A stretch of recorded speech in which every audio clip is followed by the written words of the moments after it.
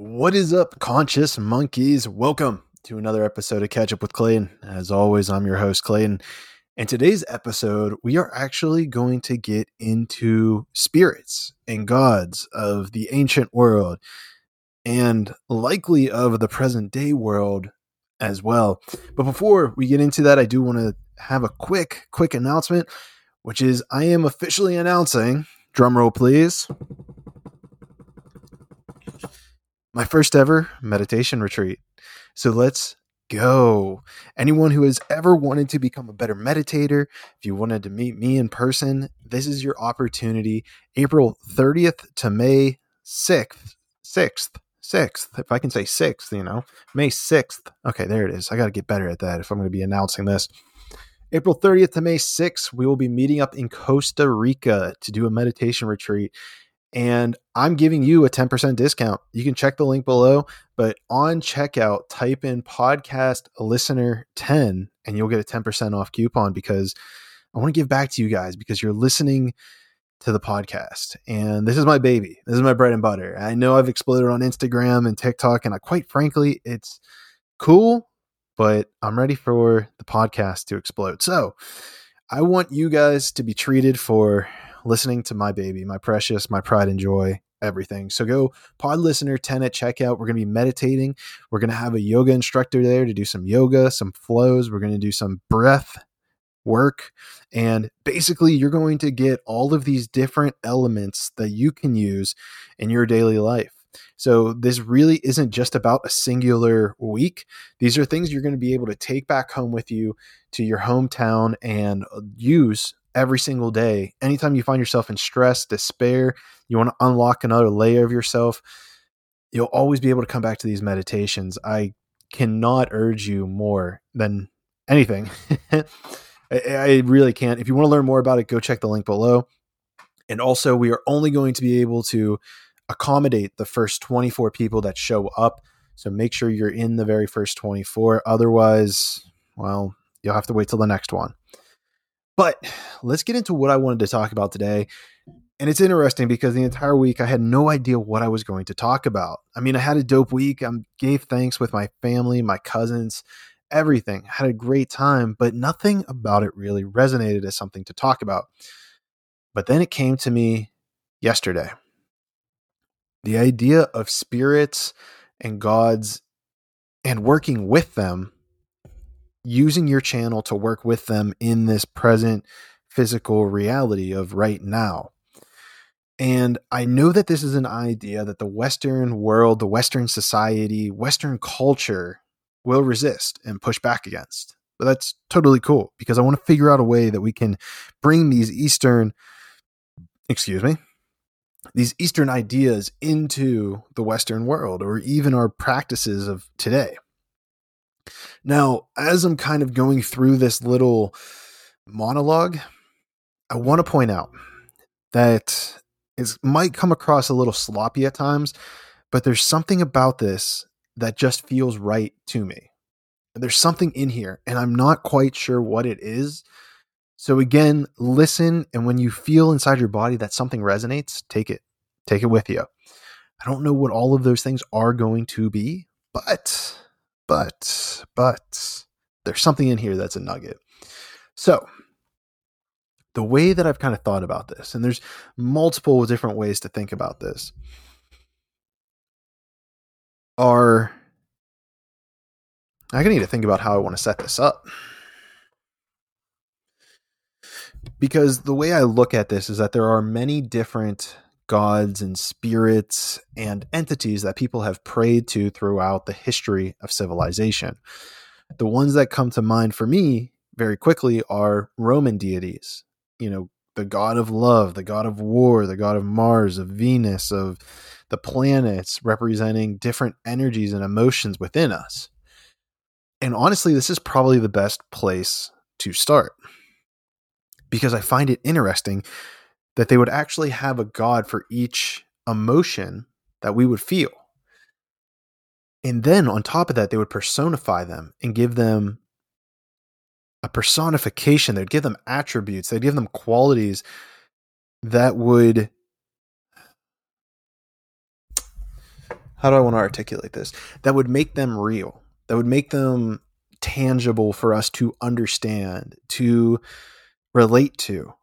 And I think that's super powerful because whenever we talk about being happy or being sad or being in love, it's like this energy that we're trying to place a word on to communicate an idea to somebody else. So, what I believe the ancients were trying to do is maybe they didn't actually believe that there were these men and women kind of in this higher realm or higher place of existence who were pulling the strings as if the humans were puppets in this society that we're playing with. No, no, no. I believe that what they were trying to articulate was this universal energy that we can all feel and embody. So whenever they say the God of love has embodied you or has overcome you, it means that that energy is what's filling you. The God of war, oh, the God of war has taken upon this king, and so he became very tyrannical and went off into the seven kingdoms to slay people and conquer kingdoms. And because they were possessed by this energy, this frequency of the emotion, and we're going to personify it by giving it a name, which is also important because then you're personifying the action. It's almost like there's the energy of love, right? And I wish I knew which god, bear with me one second, god of love in ancient Rome, ancient Roman culture. Because the point I'm trying to get at here is that they say Cupid. No way. Is Cupid actually the... Really? Huh. Maybe it was Cupid. So what it's trying to do is it's trying to create this story, and Cupid represents the human embodiment of love. And the point of Cupid is to give a story to how love can energize and come into your life and how you're able to then use this love to create connections and to create a relationship with the people that you wish to create it with.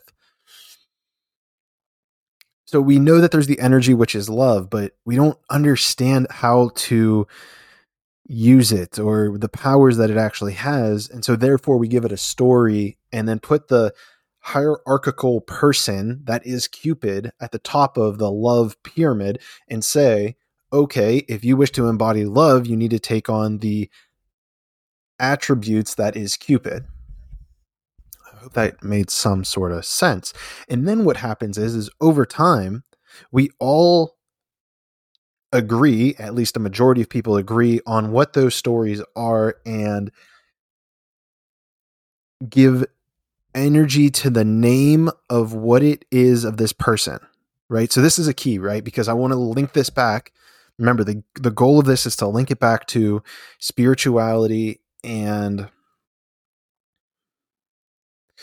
we're going to use this in our channeling. So let me link this back. So we have Cupid, right? And Cupid is a name, right? Like it's so real. You already knew. Like whenever I looked it up, who is the ancient god of love, and I said Cupid, it kind of dumbfounded me. I was like, oh, I knew Cupid was love, but I didn't know it was the ancient Romans. Like that's where it came from.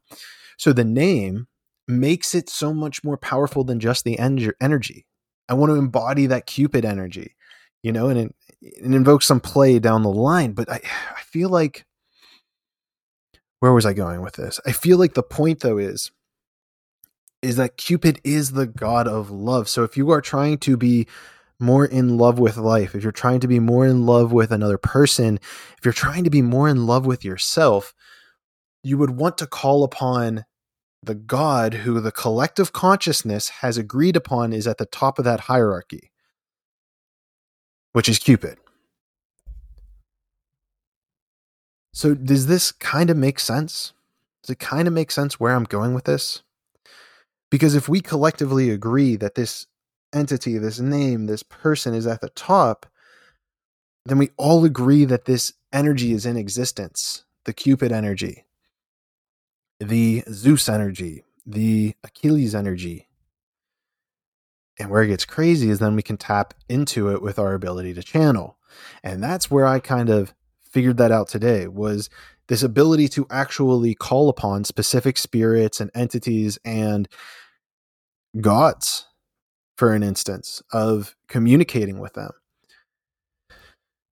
Now, all this comes with a caveat, and I want to say exercise caution. Exercise caution, because if you don't know the god you're dealing with, you could anger them, you could upset them. So do your research if you are going to take this path with channeling and all that. So I feel like it also has to hold true, because shamans and people who channel, this is nothing new. These people who have channeled and have been connected to the universe have been around as long as humans have been on Earth, probably longer. Well, the shamans have been on Earth connected to the universe as long as people on Earth has been here, but I think we all know there's aliens and a bunch of other creatures and beings who have for sure been tapping into this since the beginning of the fabric of the universe. So this really isn't anything new per se. Maybe it's new to you because I'm bringing it into your awareness and you are resonating with it because your soul knows at some vibrational frequency that this is real.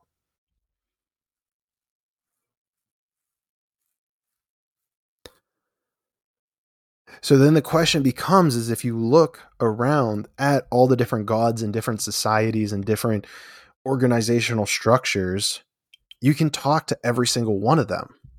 Now, with this being said,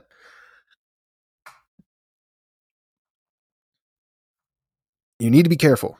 We said about the need to be careful. You need to be careful to make sure you don't piss them off. You know what they like, what they don't like. You can find a lot of this information online, which is crazy to me. But where it gets interesting is that you can actually tap into the gods of different cultures and religions if you can invoke them with their name. With their name, you give some sort of offering. And so do research. You're not limited to only one category of God. What I would say is that the ones that are probably more pronounced, more well known, like Cupid, for instance, they're going to have a greater energy, in my opinion, because we more agree that they exist because of them being articulated in a more correct fashion.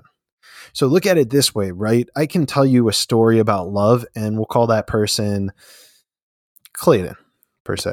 We'll say it's Clayton.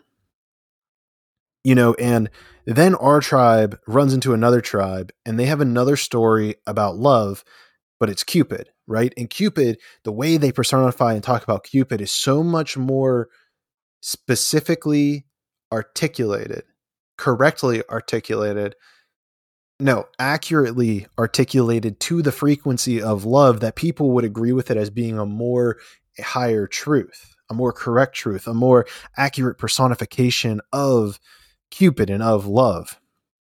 So then everyone who originally called the highest personification of love being Clayton, they just toss that out and they say, we'll just adopt Cupid instead. And I'm down for it because it's a more accurate articulation of the energy and of the person and of the story that embodies Cupid.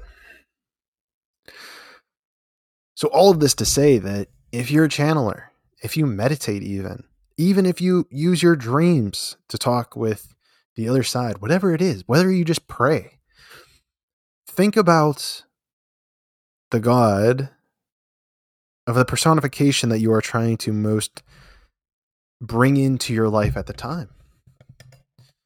I did this with money. I honestly did. There was a god of wealth, war, and fertility of the Celtic culture. I'm not remembering his name off the top of my head. Maybe I'm not supposed to remember his name. But I connected with him, and he brought forth a bunch of opportunities into my life in less than 24 hours. So the whole goal that I'm trying to get at here is to encourage you to look into some other gods. If you do channeling, even if you use your dreams, whatever it is you do, even if you just meditate, call out the different gods, see what resonates with you. If you're looking for a specific answer, ask the specific god who's going to be able to most help you with that answer. I hope that made sense. This is going to be a quick one today, but That's all I think I've got for you. Go check out the meditation below. If you're not ready to sign up for the meditation, sign up for the free meditation challenge that I did. It's 9 meditations that are 9 minutes long. They're super dope, but they're short. And whenever we meditate in Costa Rica, it's going to be a lot longer. But those are there. Go click the link below. Also, go click and follow the socials wherever you listen to this on Instagram, YouTube. Well, you don't listen on Instagram, but YouTube, Spotify, Apple Podcasts, anywhere. Please follow, share the stuff, share this. If you know anybody who channels, share this with them, because sharing is the best way that you can help me out for free. That's what I want to ask you. If you learned one thing from this, then share this podcast with someone else, because it literally costs you $0 and it just takes you 1 second to press share. So that's what I'm going to ask you to do. I appreciate it. And I'm fired up. Oh, this week, I also forgot to mention that this week we have a new guest coming on. His name is Equanimous, and he makes music. And it's a really dope conversation. So if you're into music, this dude's tapped in. If you're into spirituality, it's going to be a very interesting conversation that we'll be able to have about the melodies, about music, about how it transformed over the time. And it's a very, very interesting conversation. So that is releasing on Monday. That will be what episode will that be? 58? I think it's 58. Holy shit. Or 57. I think it's 57. I'm not sure what number it is, but I do know the number that we'll be reconvening, which is the 6th. Damn it. That didn't work out how I wanted it to. What I basically was trying to say is that I will see you all in the 6th dimension.